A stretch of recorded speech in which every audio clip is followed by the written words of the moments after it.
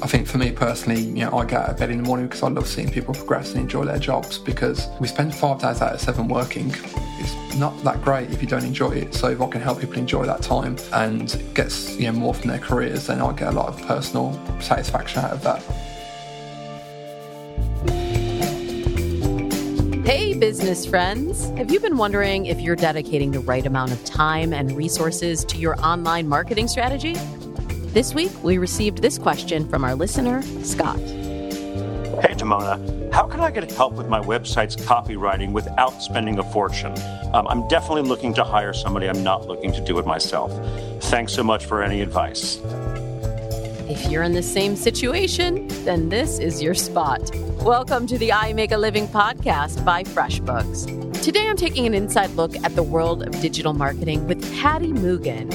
He's kind of a big deal in the digital marketing space. Paddy has over 17 years of experience, and he's co-founder of Era, an award-winning agency based in the UK. Era's story starts in Sin City. Most venture to Vegas for the rampant, regrettable decisions, but Paddy had an entirely different experience. Here's how a little bit of liquid courage led to millions of pounds in yearly revenue. Yeah, so the truth is I was actually in Las Vegas at the time when I decided to do it, and I was a little bit drunk with my now business partner because it felt like a good idea at the time to talk about starting a business together. After about 30 minutes, we agreed on everything, said what we were going to do, and that was it. And I think that at that point in my career, I was one of the most senior people at my company. I was reporting into the CEO. I loved it. It's an amazing job and I loved working for him, but it just felt like the right time to go and try something else. And I wasn't really sure how much further I could go within that particular role that I had, even though I loved it. And it just felt like the right time. So yeah, Vegas and kind of sitting there with a beer might have helped, but the timing felt right with my career as well. And also, even now, the SEO industry is still growing and is very, very good for jobs and quite plentiful in that regard. So I thought, well, if I don't do well at it, I could just go and try and get a job again. And so I knew I had a bit of protection there. It was a risk, but the industry, there's always jobs around and there's always freelance routes around. So I knew I had that as my fallback if things did go wrong. So you're at the Aria in Las Vegas.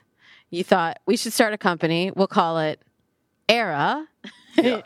And how did you get it off the ground? I'm amazed you made a plan in 30 minutes. But, there's having a plan and then there's like getting capital, and you all are very successful now. Multi-million pounds in revenue? Yeah. Yeah. Fabulous. But getting it off the ground, do you think we need to get more partners? Are we bootstrapping? How do you actually launch? Yeah, so it was definitely bootstrapped from the start, but we was also quite fortunate. And again, this helped with the risk because my co-founder now had a very small business at the time, which was himself and 2 other people. So probably had a few clients, had some revenue coming in. It wasn't making millions, but it was making enough to keep him happy. And so that security was already there and that basis was already there to work from. So when I joined and we decided to become full partners, there was already some clients, there was a couple of staff, and that was a really, really good foundation to work from, which, I was incredibly lucky to have that. And again, kind of thinking about the right partner, that made it a very, very good proposition for me to think, well, it's even less risk now because there's already a business there that I'm joining and helping to build. For Paddy and his co-founder, Matt Beswick, the transition was easy and the agency grew quickly. Soon, they reached a point where most founders decide to delineate roles in order to work more efficiently. Well, turns out splitting up responsibilities ended up hurting more than helping. Did you have differentiated roles from the beginning? Not from day one. We shared a lot of the day-to-day stuff, but after about 6 months, we did try and split our roles out a little bit. So the way that we looked at it was I was going to try and focus on the marketing of the agency and the sales and I guess the overall strategy. And Matt, my co-founder, was going to focus more on delivery and operations. Honestly, it didn't work for us. We just didn't make it work very well. And I think the reason being that because we split out our roles, we didn't actually work together that much the way we had for the first 6 to 9 months or so. And we did our best work when we were working together to solve a problem or working together to deliver a project or working together to sell a project. So we realised that, we enjoy working together, and we sat down and said, actually, we don't enjoy our jobs as much as we did a few months ago because we're working on our own now. So we actually rolled it back and said, look, we've got enough trust. We know each other well enough to know that we are going to cover everything between us. Let's not force each other into a specific role. And that's how it's been since that point for the last 5 years or so now. And it's, mostly works okay. I read a blog that you did about mindset and the way that you make decisions at work and the way that you interact with your team. Talk to me a little bit more about the culture that you've created and how you personally operate within it. It all started really with a very simple idea, and I think this is something we talked about back in Vegas, was the idea that we wanted to build somewhere where if we were employees of that company, we would be happy to work. We want to be treated like adults, grown-ups. We want to be given some freedom to do what we want to do within our roles. Trust is a huge thing with us. So I think that freedom that we give people and the trust that we give them has played a very important part in the culture that we've now got. And also understanding that people's focus is on their own careers. Of course, we want them to do a great job for us, but eventually they're going to move on and work somewhere else. So if we can progress their careers during that time that they're with us and help them grow, that's always going to help us as a company as well. And also mean our clients are happier, because if clients have staff working for them who aren't very happy and don't enjoy their jobs, they're going to realise, they're going to notice. So we figured that if we focus on making people happy and give them good career progression and help them learn, then that will feed through to our clients and make them happy as well. So I think a lot of it comes down to those areas. So let's talk about you then. What makes you happy? What makes you really happy at work? So I didn't really know the answer to this until probably 2 to 3 years ago, so a few years into Aira, and it kind of hit me. I think for me personally, I get out of bed in the morning because I love seeing people progress and enjoy their jobs, because we spend 5 days out of 7 working. It's not that great if you don't enjoy it. So if I can help people enjoy that time and get more from their careers, then I get a lot of personal satisfaction out of that. That's beautiful, Patty. I wish there were more leaders that thought that way. Company culture is a huge selling point in the workforce right now, especially for tech companies. But keep in mind that great company culture goes above and beyond casual Fridays.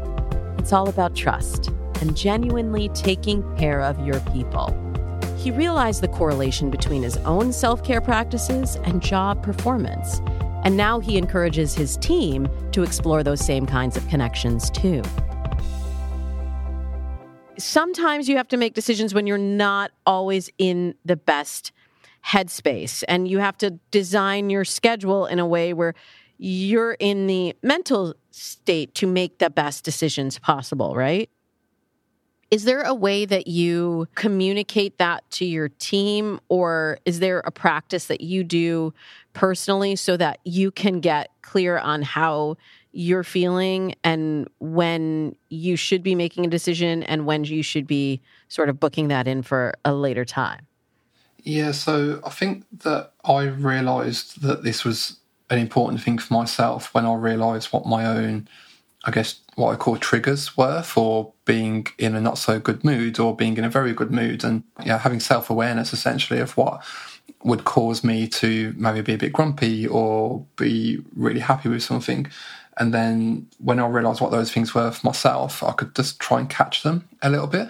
And also tell people closest to me that actually, if you see me doing this, you probably know I'm not in the best mood or whatever it is.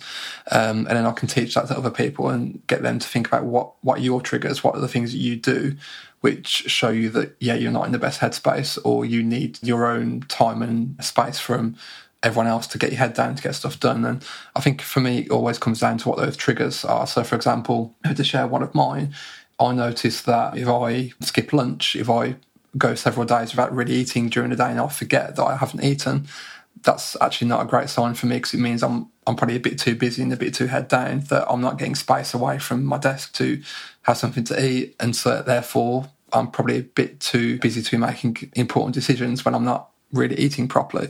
And one of my team, if she doesn't go to the gym or work out 3 or 4 times a week, then she hasn't got the right kind of energy to come into work with. So for her, she realised that actually working out is very, very important. And normally when she's not in a great mood, it's probably because she hasn't worked out that day or didn't work out for a couple of days. So it's all about finding those triggers and knowing what they are and having the self-awareness to confront them and see what it means. So yeah, I try and teach my team those kinds of things. It's not easy to reflect upon your own behaviours and how you are, but it's important to try and do that. I've heard of these magical forget to eat kind of people. I'm not one of them. I don't think I've ever forgotten a meal. Sometimes I've had to work through them, but I didn't forget. I'm starting to get why Patty's company tagline is an agency you'll actually enjoy working with. I'm sure you've heard the SEO horror stories, but it's not all smoke and mirrors. SEO can work for you if you and your agency know how to allocate resources correctly. Here's the most important question to answer before you go down the rabbit hole. Is SEO the right investment at this time? So if a client comes to us and says, we want SEO, we'll say to them, well, are you sure? What do you do? How do you do it? Actually, content marketing might be better for you or paid media might be better for you. And it's a classic mistake that people make where they think, I want to invest in SEO, but they need results very quickly because they've got a funding round coming up or they've got some investors who are on their case and applying pressure. In those scenarios, SEO might not be the best thing right now because it's not going to get you instant results. So what we try to move towards as an agency is asking questions of the business that allow us to then provide, okay, well, you want a little bit of social media, you want a little bit of paid media, you want a little bit of content, and these are priorities that you should focus on first. So we're trying to think less about the services that we offer and think more about, okay, what's the right answer for you right now, and then plugging our services into them rather than saying, oh, you want SEO, you want PPC, you want content, just because that's what we offer, if that makes sense. So we're trying to think less about the services. Next thing to consider, SEO takes a hot minute to pay off. How long should our listeners be thinking if they're like, I'm going to invest in my SEO strategy? Realistically, how long would that take to really pay off?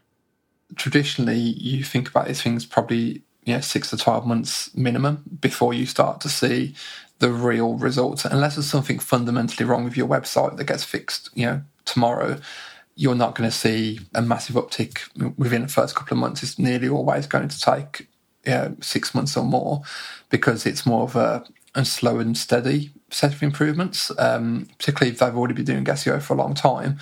There's not really likely to be a silver bullet that just, hockey sticks traffic overnight. It's not like turning on PPC or turning on paid social where you can just turn on the tap and get traffic. It can take a lot longer than that.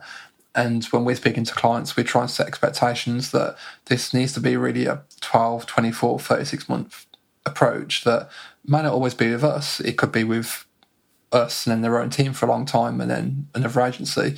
But as a company, the thinking has to be we're in this for years, not just a few months, because that's going to be what's most effective. And it's not something you just do and then it's done, you move on.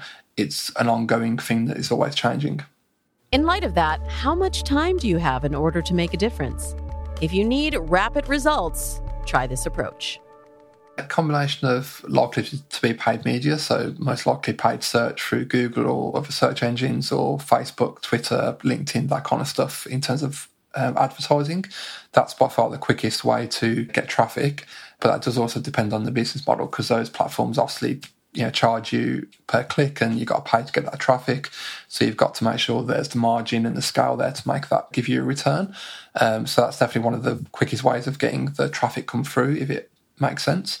But also looking at what they've already got. So for example, some companies have very large email lists that are just sat there not really being used, and customers who have bought from them before that they're not reactivating or trying to get more value from over the course of a year or two. If a customer only buys from you once but could buy from you 4 or 5 times, then you should be looking at that as well. So it's a combination of, perhaps paid traffic will give that quick boost, but also what have you already got that you can leverage that you're not leveraging already as well, that we try and look for clients. Do you have an email list or a social media presence? Stop counting your followers and start counting your customer. Yeah, and it is hard because we're conditioned to think about the numbers, and normally the bigger number, the better, especially when it comes to email lists. So the idea that, yes, you're going to reduce the number, not increase it, yeah, that's a bit jarring. That's a bit difficult, but it's all about the results, right? It's about the engagement, and having a 10,000 person email list doesn't pay the bills on its own. It's having an engaged list of people who then buy from you or take whatever action it is you want to take from you. That's what pays the bills. So, because you could go and buy a 10,000 person email list, right? I'm not saying you should, just to make sure that's clear. But if that's what, yeah, people do it all the time, and it kind of proves that no, that's not the right approach. So yeah, it is a bit difficult. And if it's a client that we're speaking to, we understand that is something they may not want to do. So in that case, we may say, well, just do a little bit. So segment your list first and then start to engage with them slowly. So if you've got a 10,000 person email list, pick out the people that you've emailed in the last 3 months. So start there and then build up and eventually go through all of them rather than trying to do it all at once. That can be a way of overcoming that concern, which is a completely valid concern. And finally, check in with the news every now and then. Current events have a big impact on the way you can spread your message online. And you've navigated a lot of changes. You've navigated COVID, and then you're also in the UK. Has Brexit affected you, and how might it affect you in the future? I don't think anyone really knows, to be honest, over here. But you're a planner. You're planning for the future, so I know you thought about it. We definitely thought about it. We've had a lot of conversations, myself and my co-founder, when the vote happened and the outcome. We was on the phone to each other straight away saying, okay, what's this mean? In all honesty, I don't think we'll ever know exactly what it means for us as a company because it's so kind of abstracted away from the day-to-day of what we do. Having said that, we're almost convinced that, you know, around kind of 2016 when this all happened, it did create some nervousness in the industry because people didn't know what was happening. People didn't know what it meant. So we think it probably did maybe slow us down a little bit at the time because people just didn't know, so they didn't want to spend money on stuff that they weren't sure what was going to happen. And then as time went on, people realised, well, actually, this Brexit thing is going to take some years to actually happen. As we know, it took, you know, over 4 years in the end. But even though it has happened and we're officially out of the European Union, obviously in the midst of COVID, again, we'll never know exactly what the effect was. But I think the worst it's felt like it's affected us is just that nervousness where people may not have spent as much money on their marketing, or people may have held back a little bit from engaging with an agency until they see what happens. So yeah, overall, I think it has affected us a little bit, but it's hard to know exactly how much, but more from a probably slowed us down a little bit perspective, not it's hurt us too much. Yeah, that's probably my take on it. So not too worried overall. If you're a business owner, side hustler, or dreamer, take a moment to pat yourself on the back. We have all persevered through a lot this year. So whether it's political upheaval, a reckoning on race, or the biggest pandemic in a century, give yourself credit for sticking with it. Here's a recap of what Patty taught us today. It's your company. You get to make the rules. Design the strategy that works best for you, your partners, and your team, even if it's not what the Joneses are doing. Company culture goes beyond corporate perks. SEO can be magical when you allocate the correct resources and have the patience to grow. And most of all, don't forget to eat. I'll conjure up the memory of my Jewish grandmother by saying, honey, you've got to eat. Find more from Patty and make sure you check out his blogs on leadership at era.net. Stay tuned. Later this week, Patty and I will nerd out on the specifics of SEO. Trust me, you don't want to miss this. The I Make a Living podcast is brought to you by FreshBooks. Balancing your books, client relationships, and business isn't easy. FreshBooks gives you the info and time you need to focus on your big picture, your business, team, and clients. Right now, you can go to freshbooks.com/podcast and take advantage of an exclusive offer that's just for you, our listeners. And while you're at it, check out all the resources that we make available to you through our show notes. Our executive producer is Francisco Erzmendi. Editorial and content producer is Leo Shell Villanueva. Our audio engineer and composer is James Morris, and I am Damona Hoffman, producer and host. Follow me at Damona Hoffman and FreshBooks at FreshBooks on all of the social platforms for more tips, tools, and resources because it's your business. See you on Thursday.